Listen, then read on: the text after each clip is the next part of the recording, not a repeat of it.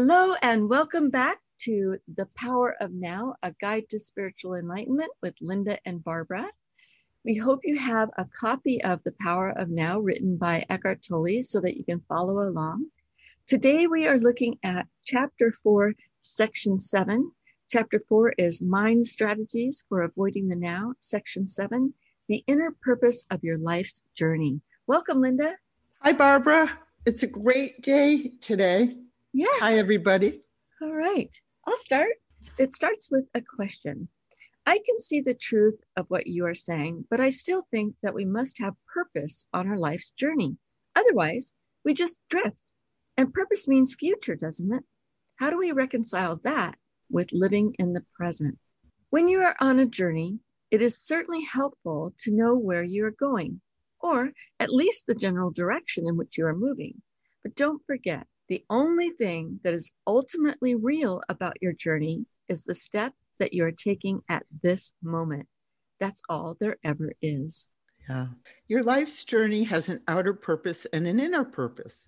The outer purpose is to arrive at your goal or destination, to accomplish what you set out to do, to achieve this or that, which of course implies future.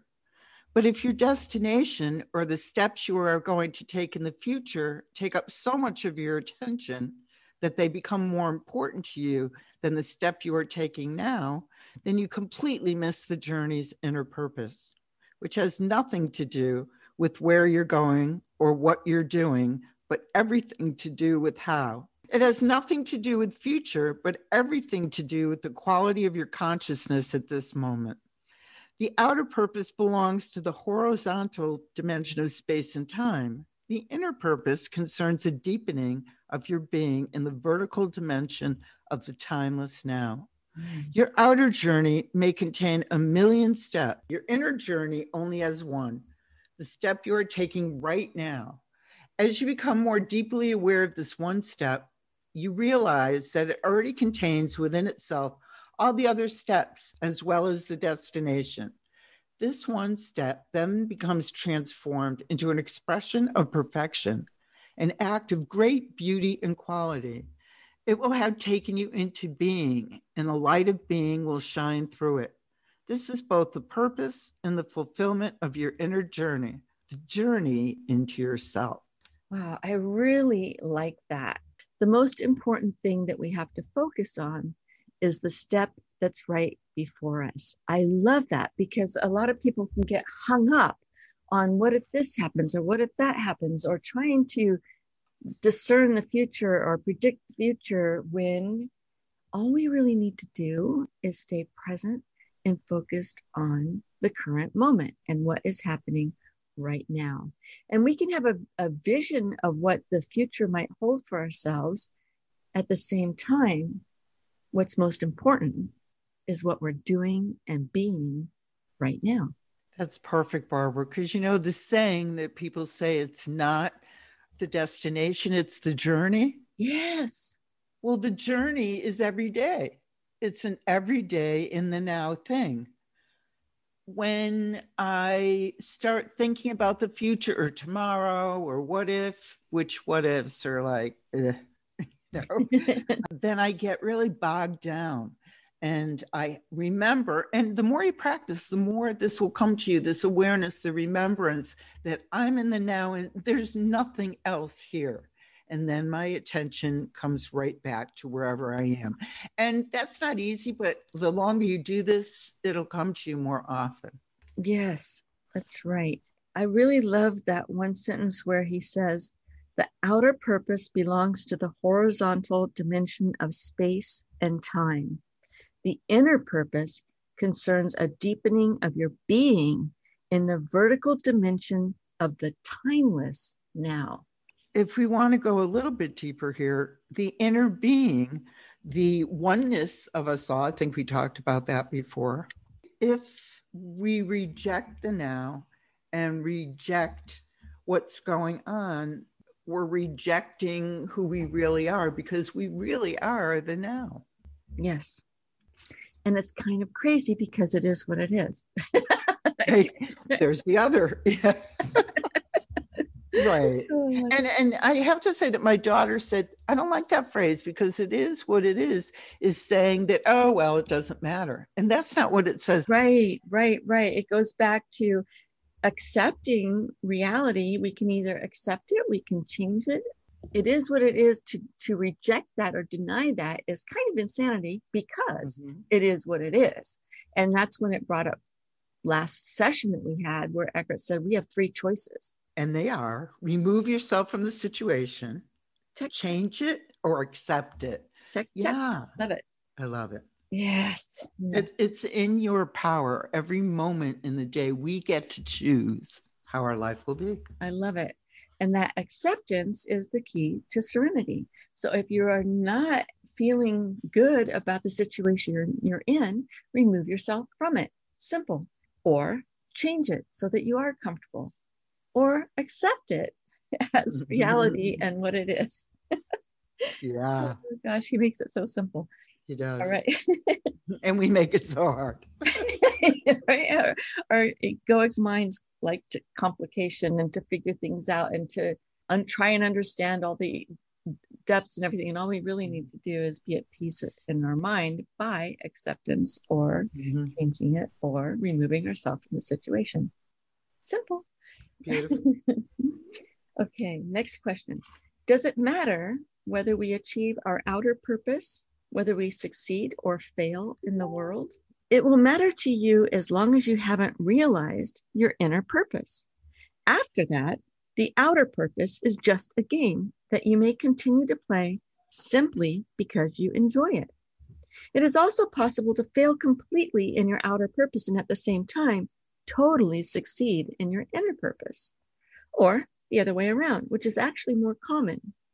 Outer riches and inner poverty, or to gain the world and lose your soul, as Jesus puts it. Ultimately, of course, every outer purpose is doomed to fail sooner or later, simply because it is subject to the law of impermanence of all things. The sooner you realize that your outer purpose cannot give you lasting fulfillment, the better. When you have seen the limitations of your outer purpose, you give up your unrealistic expectation that it should make you happy, and you make it subservient to your inner purpose. I love that. Oh, I do too. It feels like if you know what your inner purpose is, you practice these kinds of things that we're talking about, then your outer purpose, you will automatically really know what that is. And like I like to say, or Barbara likes to say, you'll get up at 4 o'clock every morning, not caring because you can't wait to get to what you do. It says here that you'll fail in your outside experience, except I think it also says that if you've got your inner purpose working on it and know about it, then it will be, your outer purpose will be much better. Now, of course, it will be impermanent because everything outside of you changes, everything. The only thing that doesn't change is you inside. Your essence, the essence of who you are, right? Your soul. Yes. Right. Right. I love this. To me, being in the business of training and certifying life coaches, my purpose, I believe, is to raise the consciousness level of humanity. And through coaching, when we're asking questions of our clients and asking them, what is it that really lights you up? Why were you born? What are you here to cause? Right? And when we ask them that and they go inside and they come up with that, that to me is my joy. I am fulfilling my destiny as far as I'm concerned. I'm fulfilling my destiny by training and certifying life coaches to go out there and change the world one person at a time. And for me, it's been a long journey already, over 14 years now, I believe. And it's the most rewarding thing that I do. So I am trusting that people who are attracted to the course that we're teaching are divinely inspired. They find us and they take the training and then they turn around and go out and do great things in the world.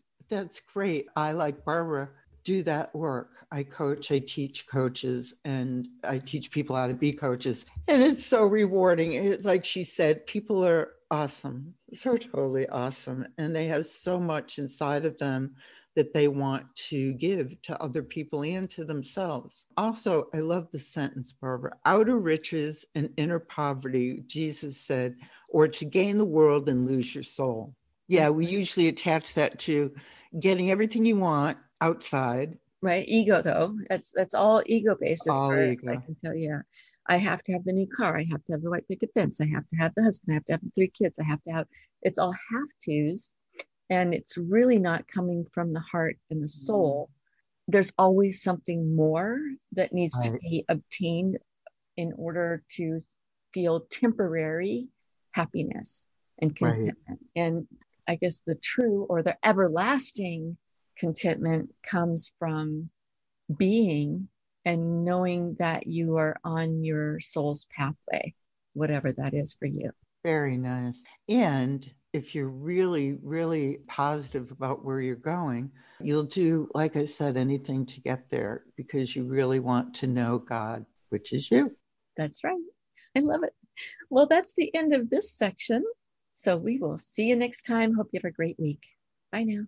Bye, everybody. If you've enjoyed this podcast and you'd like to go deeper into a spiritual conversation and perhaps even earn a credential as a certified spiritual coach, we encourage you to go to our website, lifecoachtrainingonline.com, and check out our courses, or give us a call at 800-711-4346.